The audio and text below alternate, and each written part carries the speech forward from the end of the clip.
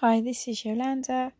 I'm sharing with you the memoirs of President Joseph Smith III, 1832 to 1914. And we've reached chapter 40 on page 421, and the chapter heading is in the Northwest. I ask for patience, sometimes I trip over my words, but let's enjoy the words of Joseph Smith III. Enjoy. The subheading is Castle Rock. I had an invitation from the branch at Castle Rock to spend a day or two with them.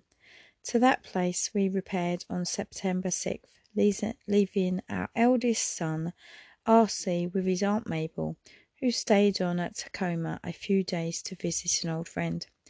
At Castle Rock we were met by Brother George Appleman, who took us to his mountain farm. There for a time we fairly revelled in an abundance of fine fruit, grapes, plums, pears, peaches, and apples. His hospitality was received with thankfulness. His were home-loving people who gave us an honest and hearty welcome. Brother Appleman secured the use of a church, Methodist, I think, in which I occupied once, with a fair audience, and to the expressed gratification of the members of the branch. One citizen, a prominent business man, came to call on me. He said he was present at our meeting, was well pleased with what he had heard, and felt friendly to our people. This statement was confirmed by Brother Appleman. Near the village is a stone formation on a bluff, which from one point of view resembles a castle of very large proportions. This furnished the railroad people with a name for the town. It was located on a little river, which had been made navigable, but at the time of our visit, on account of low water, the steamer that was supposed to ply the stream could not approach within some miles of the landing at the town. One day I took a walk with my small son Wallace. We crossed the river on the suspension bridge and returned by ferry, a little excursion we both enjoyed. I had anticipated that at Castle Rock I should be met with a rather disagreeable duty connected with a case of church procedure, the consideration of which, from what knowledge I had gleaned of it, I feared would prove very obnoxious to me. A member of Independence had been found guilty of a very grave crime against the virtue of his own family, was prosecuted, and had the hand of fellowship withdrawn from him. Later he went to the Northwest, and there in some way was received into fellowship, and his office restored by local authorities. The matter was reported to Brother Joseph Luff, then in charge of the area, and under his administration the man was severely censured and again disfellowshipped. It was said that when I went to Castle Rock this man expected to appeal to me, present his plea, and ask for reinstatement. This was the unpleasant task I was mentally prepared to face upon the occasion of this visit. He had secured the friendship of a local member, a man of French extraction, at whose house I called to meet the brother in disgrace. Whether or not he had calculated to make the appeal anticipated, I am not at liberty to say. I know he presented himself at the house, and we passed some little time together, but in no way did he mention his case to me. Whether he thought from my demeanour that such a course would be useless, or for some other reason changed his mind, I do not know, but I surmise he concluded to let the matter rest, and I was not disturbed by his presenting his case. Apparently he had not emerged from under the shadow of wrongdoing, for soon after my visit he induced the good old French brother mentioned to permit him to marry the latter's granddaughter, a child not yet arrived at maturity. We held services at Castle Rock on Wednesday and Thursday evenings, Brother Pender and wife joining in our labours of ministry. On September 8th, in company with this same pair, we left the village and went to Portland.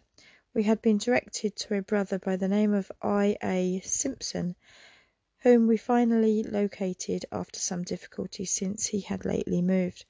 We learned that we were to go to the home of Mr. C.A. Patton, a relative of Ruth Lyman Cobb, wife of my son Frederick M. They had written ahead and bespoken for us this kind hospitality. We were given We were given a very pleasant home there during our stay in and about the city. Mr. Patten was a busy man, and we saw but little of him, but his mother and wife seemed quite interested in us and solicitous for our comfort. Next heading, Monta Villa. Soon after our arrival, Brother Griffiths came to us, and we proceeded to Monta Villa, a little station on the trolley line east, where our conference and reunion were to be held. The settlement was in plain view of Mount Hood, and was in a wide slope of the valley to the south, with a plain lying on the north and east. Woodward Hall was secured for the conference. It had been erected for public meetings, but after a few years the hopes of the builders seemed unrealised, for the enterprise was not a paying investment.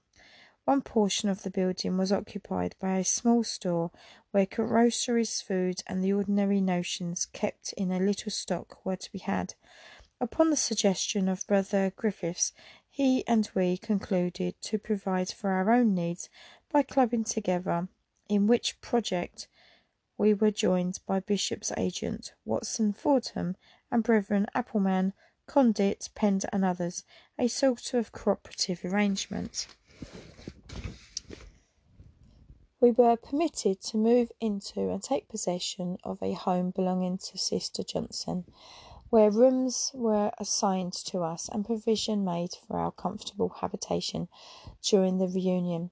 Mabel and the lad R.C. followed us in a day or two, and added much life to our impromptu household. We all enjoyed the novelty of this situation. The commissary was very commendable throughout the sessions.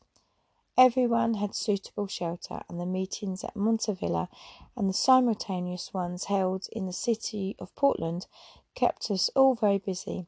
Elders Johnson, Holloway, Sparling, Sheldon, Enge, and Chapman were among the large coterie of ministers in attendance.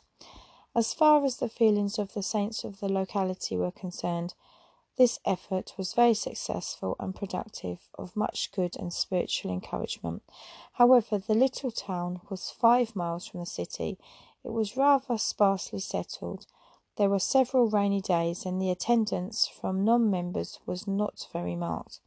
In justice to them, I may state that the town was largely settled by people whose business was in the city, and they would return home so late at night that they had not time to dress and come to the services. The church work at Portland was in charge of Brother Marcus H. Cook, and through his active interest meetings were held at that point as well as at the reunion. The services in the city were fairly well attended, and our efforts well received. The ride on the trolley from Montevilla to Portland was very beautiful, the scenery sublimely grand. I never tired of looking at it. At this time I met a number of wealthy men who had become acquainted with our work previously and expressed themselves pleased with the sermons they heard. We also met a sincere family from the country by the name of Coop, husband, wife, and 4 children, who presented themselves one day and gave a bag of nuts to our children. We were well pleased with the naive simplicity of this family, their family offering, and the faith they possessed and cherished. The routine of one day at the reunion was interrupted by our youngest straying from us and being lost for 2 or 3 hours. Finally, one of the family found him, and he was returned safely. But we learned to know what anxiety parents can feel upon such occasions. 2 instances mark the nature of our work. A woman who had been a member of the church was living with her daughter, married to a labouring man with Catholic tendencies. This man was intensely opposed to Protestants, and especially to Mormons, as he called us. The mother was decrepit and quite ill, and one day sent for the elders, requesting administration. Brother N.C. Enge and Brother Chapman complied, but were very illy received by the man of the house, who threatened them with bodily injury if they did not get off the premises at once. The brethren reasoned with them for a time, but found it of no avail, and had to depart, leaving the poor old sister without the help and consolation of the ordinance she had desired. Elder M.V. Sheldon, appointed by the General Conference to that field, had attempted to labour to some extent, but, not meeting with the success he had anticipated, had become discouraged and homesick. He came to me and announced that he was going home. I talked with him a little and tried to cheer him, but apparently without success, for he left the encampment. Greatly to my surprise and pleasure, he put in his appearance 2 or 3 days later, somewhat chagrined and quite humble. We received him happily, his good nature and courage were restored, and he continued his labours in the field. One time there came to the hall a Mrs. Mary McGregor, whom I had known when she was a maiden in Nauvoo. She was now the wife of Robert Roy McGregor, of whom I may have written before. He had acquired some wealth, and she was essentially a woman of the world. Learning I was in the city, she could not be satisfied without coming to see me. She gave me an invitation to bring my family and visit her and break bread with her, but conditions did not permit us this pleasure. Next headline, section heading, Portland Fair. During the time of this reunion session at Montevilla, the State Fair at Portland was in progress. We took 2 days off to visit it. One of the days was pretty rainy, and we had the further misfortune about lunchtime of having our 6-year-old get lost in the crowd.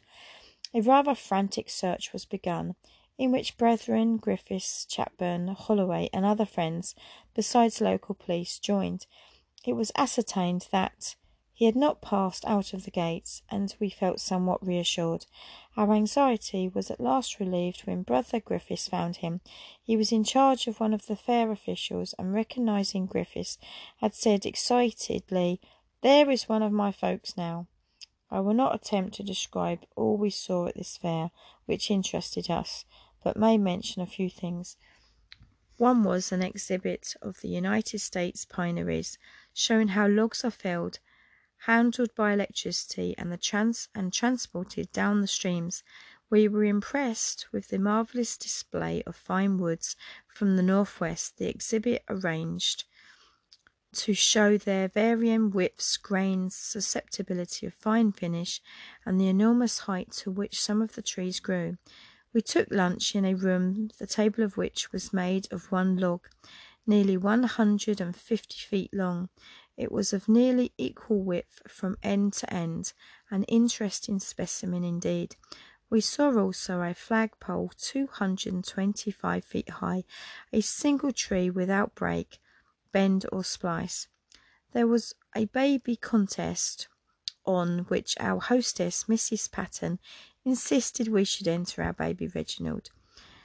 A simple entrance card and a souvenir of some sort were presented by the committee to each child entered, but the whole affair was poorly managed, for about 200 babies and their attendants were packed into rooms so badly crowded the conditions were quite intolerable, and the attempt was considered a failure. One day at the fair was designated Missouri Day. We took advantage of the opportunity to hear an address by Governor Falk of that state, and to attend the reception given in his honour in the hall afterward.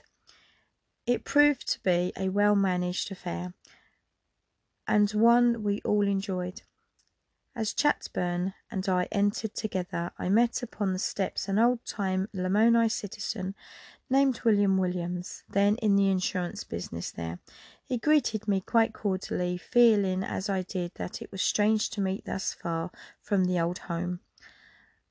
On one of the days we visited the fair, a shower came up, and we stepped into an open booth to escape a drenching. The arcade contained a number of catchpenny devices, such as games of chance and machines for testing strength or skill. One of these was a device for measuring the force of blows struck by individuals with a heavy hammer or sledge. While waiting for the shower to pass, brethren Griffiths, Chapburn, Holloway, and others amused themselves with this machine, each in turn. Then Griffiths proposed I should try my hand at it. I had never trained as an athlete, even in my youth, and had never struck such a machine or otherwise tried scientifically to measure the strength of my muscles. I demurred at first, but they insisted, Brother Griffiths generously offering to supply the needed pennies. I consented and stepped into the machine, placed myself in proper position and struck a blow with the sledgehammer. Brother Griffiths, watching the indicator, burst out with £820. Nonsense, exclaimed Chapman, moving forward to verify this announcement.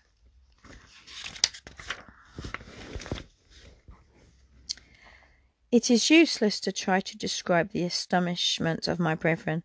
A gentleman who had been standing near moved over and said, "What's that?" and then, with a curious glance at me, asked, "How old are you?" 73 next November. Well, remarkable. I've hung about this machine now for 5 or 6 days and watched hundreds of people measure their strength on it, but that is the hardest blow I have ever seen struck yet. The faces of my brethren showed a comical mixture of disgust at their own efforts and admiration of mine. The whole affair passed off with many a laugh and chuckle, and has no doubt long since vanished from the memories of those present.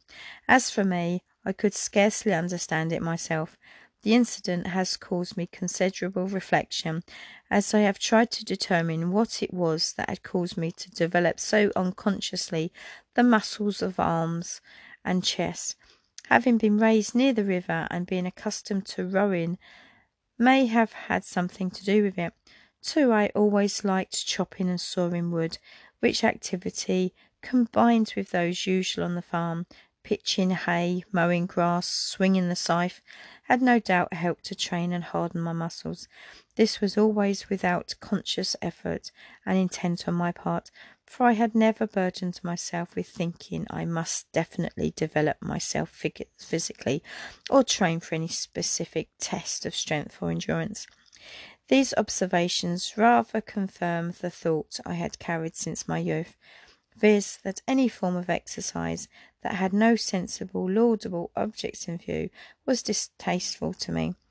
Those mechanical stunts that athletes go through in an attempt to train their muscles always seemed useless to me, for I felt they could be developed and strengthened by spending energy along more useful channels. On this occasion I was quite warmly congratulated over delivering the heaviest blow of our little company. There were placards about that machine showing the weights of the blows struck by various pugilists. Fitzsimmons at 900, Jeffries a little higher, as I recall, and one other £1,100.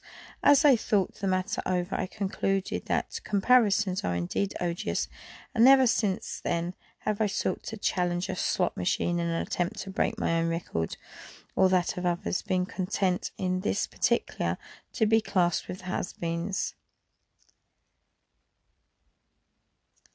All human experiences have an end, and there came one to this day at Montevilla, and the home of our kind friends in Portland. Among the many friends who entertained us might be mentioned Brother Keeler and wife, Sister Johnson, the Cooks and the Coopers. It was the morning of September 19th when we left Portland, bound via Pocatello for Salt Lake City. On the station platform at the latter place, as we changed cars, we met Brother David Williams from Bozeman, Montana. With his family, he was en route home from a visit to the Portland Fair and with relatives in the West. Next heading, in Utah's capital. We reached Salt Lake City at midnight on the 20th, being received by my son Frederick M., and by him taken to his home, which was then temporarily in that city of the saints. We were well prepared to enjoy the good night's rest there. Counselling with my son, it was deemed advisable for me to stay in the city some weeks for the purpose of preaching, and to pursue a course of some rather extensive visiting among our own people and different prominent men whose acquaintance Fred had made. Some of these latter had avowed themselves favourably impressed with the movement that occupied the centre of our interests, but we were of the opinion that possibly most of their expressed confidence was an outgrowth of speculation as to how far our religious attitudes and our people might be enlisted in their private political schemes. The group called the New Party was at that time zealous in its efforts to overcome the powerful church interests dominant in the city, an influence declared to be wielded by the hierarchy composed of 15 men, First Presidency and Apostles, which formed the head of the Utah Church. Some of the interviews and visits that followed this decision of ours I will here record as being of more or less interest and bearing. I will begin with some of our contacts with F.J. Cannon, polygamous son of George Q. Cannon. This man had been thrown over by the leading church authorities for the reason that his aspirations for political office had brought him into opposition to their wishes. He had been senator, having apparently attained the office through the influence of the church during the balmy days of the rule of his father. Later, moved by the dislike of President Joseph F. Smith, the influence of his brethren began an active opposition to him. Even his father took sides against him and allowed himself to be named a candidate for the same office the son desired. Naturally, this caused the younger man to become strongly embittered and thoroughly disgusted with the whole organisation. Recognising him as one of the political powers in the affairs of the state, I was glad to meet him. It was arranged that we should lunch with him at the leading hotel of the city. There we met him, attended by Thomas J. Kearns, a former senator, and enjoyed a long and interesting conversation with them over Utah conditions in general. I admired Mr. Cannon because he was a talented and well-informed man, and because in his antagonism against the oppressive hierarchy there, he had turned his back upon Mormonism, as upheld by the Utah Mormon Church, had condemned the whole institution in no uncertain terms, and had signalized his opposition to his father by bitterly and publicly denouncing the course pursued by that parent and the church authorities.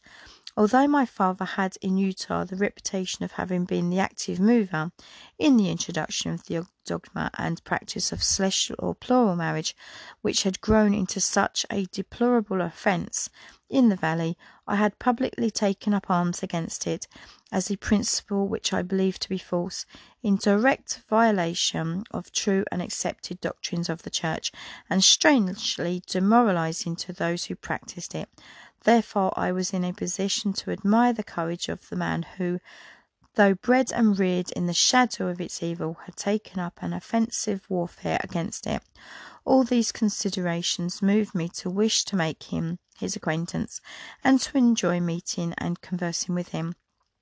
He had attained a considerable following politically in what was known as the American Party. Notwithstanding this support, he lost out for the legislature when the will of the community was finally expressed at the polls. Next heading: an interesting luncheon.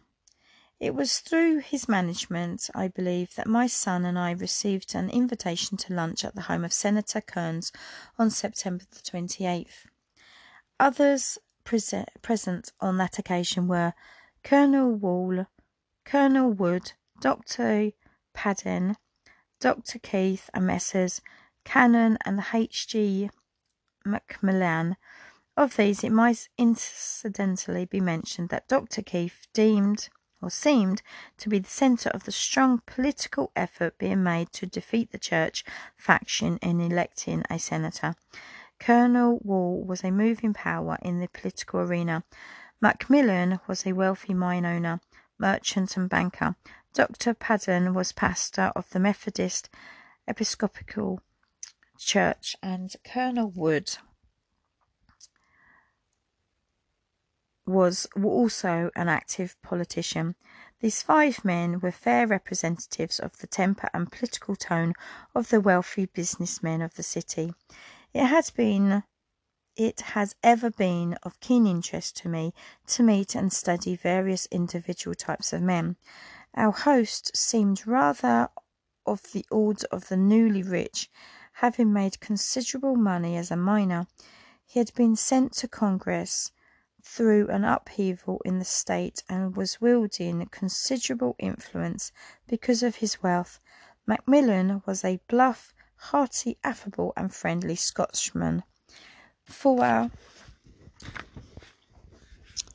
some reason he became very friendly to Frederick M. and myself, even to the extent later of contributing rather liberally in a financial way to our cause and doing us the honour of calling with his wife at the home of my son, extending to us kindly social greetings.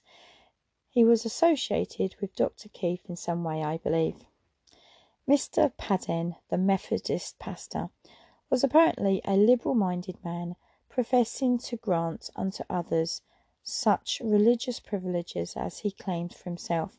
However, in the generous conversation at the table, I thought I discovered in his comments an undercurrent that convinced me that this toleration was more seeming than real.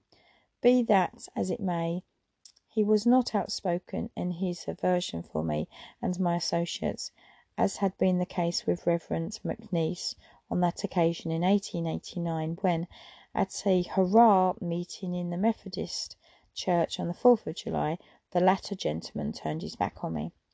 Thinking about that luncheon, I was convinced that the most plausible explanation for our being invited was that these men desired to measure our calibres as individuals and leaders with a view of ascertaining what possible value to them our people might become in their general political movements. Most of them were schemers, as I believe, representative of a certain considerable strata in political society, and were apparently more or less under the tutelage of Senator Kearns and F.J. Cannon. From this classification might possibly be exempted Messrs. Macmillan and Keith, though they did give nominal support to the common objective, if nothing more. I think I have no reason to revise the opinions I then formed. At the conclusion of the meal, our host showed us through his home, one of the best appointed I ever saw. It was a veritable mansion, magnificently built throughout. The rooms were very large, substantially and handsomely finished, and furnished with the finest of material and equipment. In the basement were rooms and mechanical apparatus for athletics for his 2 sons. Would it be possible, do you think, for a man situated as I, labouring as I had for many years in a project remarkably foreign to ideas of accumulating wealth, to avoid some reflections upon the great contrast so evident between the condition of material prosperity and luxurious comfort in the surroundings of Senator Kearns and that of my own home? I think not, and I feel no apologies needed for my pondering them as I traversed the spacious halls and apartments of that magnificent dwelling. I may even be excused for reflecting that if there is any value in the adage, virtue is its own reward, I might possibly claim some such spiritual reward as being more desirable in the long run than the rewards which had attended, in this temporal expression, the career of Thomas J. Kearns, ex-senator. With these thoughts came the further one of the masters, saying, "Verily, they have their reward," referring to those who received abundantly of the material blessings for which they had striven. I found some satisfactions in considering that my life, as it had been free from the constant turmoil that attends public service of the nature he had rendered, and that those many annoyances which grow out of the petty jealousies and prejudices of political controversy, or develop through ambitious desires for preeminence and preferment, in positions of power had been spared me, ugly elementary struggles with which I knew our host must long have been familiar. Meeting afterwards some of these men with whom we had that day eaten salt, I was greeted with apparent cordiality. Once in passing down Main Street, I encountered Senator Kearns chatting with two others. As I approached, I noticed his quick glance of recognition and regard. Turning, he greeted me warmly and introduced his companions. He took pains to tell them just who I was and added some favourable comments on the work I was trying to do. I did not meet him again. I recall I met Reverend Paddon once after that luncheon, and he also seemed cordial and friendly. One interview I had with Mr. Cannon occurred at his rooms in the Tribune building, the point from which he was directing the campaign activities of his party. Some others were present, and I was asked a number of questions of a quasi-political nature, which I answered without particular concern as to what the result might be. I remembered a rather sharp conversation I once had with C.C. Goodwin and Colonel Nelson, former editors of the Tribune, when I was visiting their office for a specific purpose, and they invited me to use their columns to report conditions I found in passing through the territory. The contrast between their attitude then and that which I encountered at this time was quite striking, as I thought, and I was made to realise that neither I nor the cause I was defending had suffered in reputation and standing during the years that had intervened. It was gratifying to me to reflect that in all the controversies into which I had been drawn, I had not become embittered, nor had I made bitter enemies. I had walked freely about the streets of their city, met many people, spoken often in public, sometimes in buildings not our own, and through it all was left at liberty and untrammelled in my actions and movements.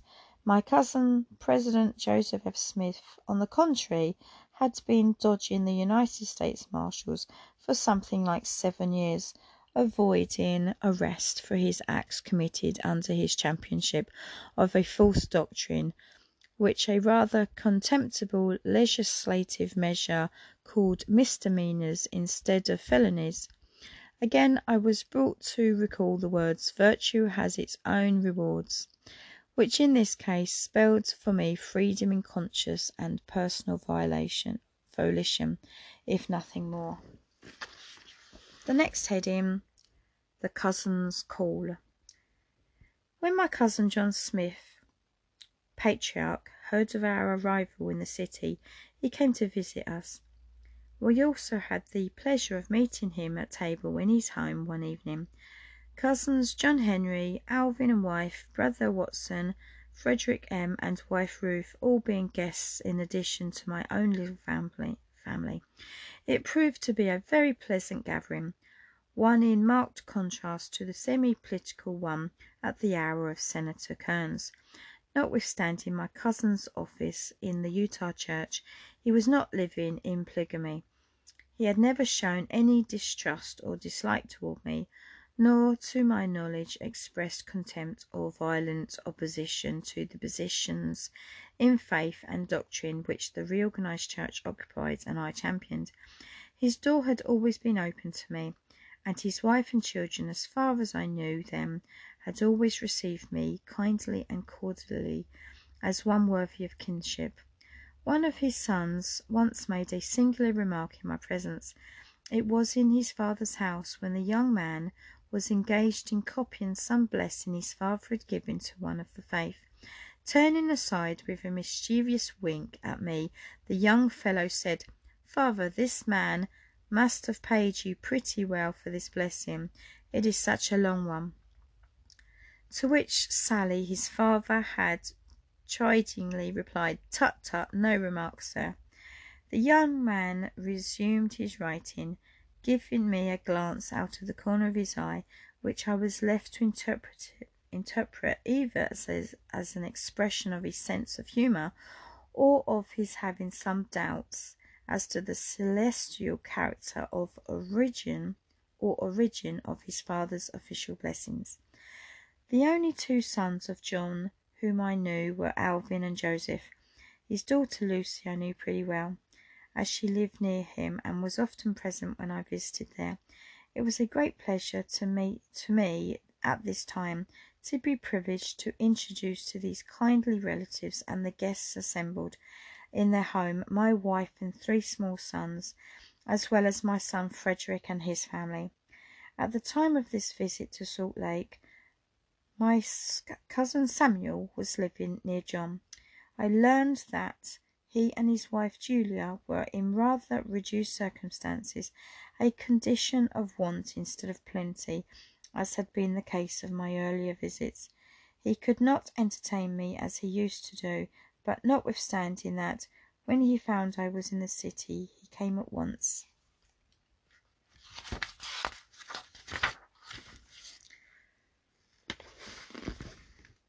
To see me. Upon one occasion, learning that John Henry and George Albert were calling on me at my son's, he came also bareheaded and barefooted for the purpose of meeting me in their presence. I was glad to see him, of course, knowing well his lifelong regard for me, based on old and tried friendship. From their manner, however, I could see that John Henry and George Albert considered him to be a little off mental balance. This opinion, I am obliged to confess, appeared to be well founded and quite accurate. The long struggle with poverty and ill treatment had finally broken down his courage, and self-respect, following his mental poise, was disturbed. He had not been able to conceal the degradation he felt by conditions out there, but though inclined to rebel against them, he had not seemed able to oppose them in that manly, forcible, and efficient way which might have freed him from the entanglements he secretly despised. He had some grievance against the leading authorities there too, of a personal and financial nature, which did not tend to give him a calm, poised outlook on life. John Henry's son George Albert brought his carriage and took us all for a pleasant ride through the city and environs. We visited the locality to the east as far as Camp Douglas, and returned through the fashionable residence portion. He pointed out different places of note and interest, was very amiable, and showed us extreme courtesy and consideration. It was pleasing to me to understand that notwithstanding his father was a polygamist, he was not, at least in practice. He was in failing health at the time, and later came very near the dividing line that borders on the other world, but rallied, partially attained good health, and is still living, active in the offices and labours of his church. He has always been of a very friendly nature. Before leaving the city, wife and I gave him a call, and like his father, he usually calls on us when he comes to Independence. Through the kindness of Joseph B., one of Samuel's sons, Frederick and I had supper one evening with him and his family. Very much to our surprise, Joseph had invited also his father, mother, and one sister to be present with us at the table. The atmosphere upon this occasion was somewhat strained, to say the least, and not very roseate in hue, as may be conceived when I stated that the father had been divorced by the mother. I do not recall ever seeing a man in a situation of more constraint and embarrassment than that occupied by Samuel upon that occasion. He sat at my left, his former wife at his, and though she and their daughter showed deference to him and cheerfully tried to make him feel at ease and the occasion pleasant, the poor man ate with tears, at times stealing down his cheeks, and lips trembling in spite of himself. It was evident that it was with difficulty he presented anything like composure during the evening. Later we walked together out to the little trolley station and had a long conversation as we waited in the moonlight for our car. While I while I may be permitted to state that the tone of this conversation was interesting and illuminating to me, it would be a breach of good taste and friendship for me to reveal the nature of his confidences or record any portion of them here. From their tenor, my son and I could not fail to gather the fact that had it been possible for him to reverse the procession of the years that had passed and live them over again, he would have made them a far different history for himself. Since this was impossible, it was only left for him to stoically acknowledge that what he had done was done, and could not then be remedied, nor its results avoided. This was the last opportunity I had of socially meeting my cousin Samuel and his former legal wife Mary. I'm going to leave that there and carry on in the next episode. Thank you for listening.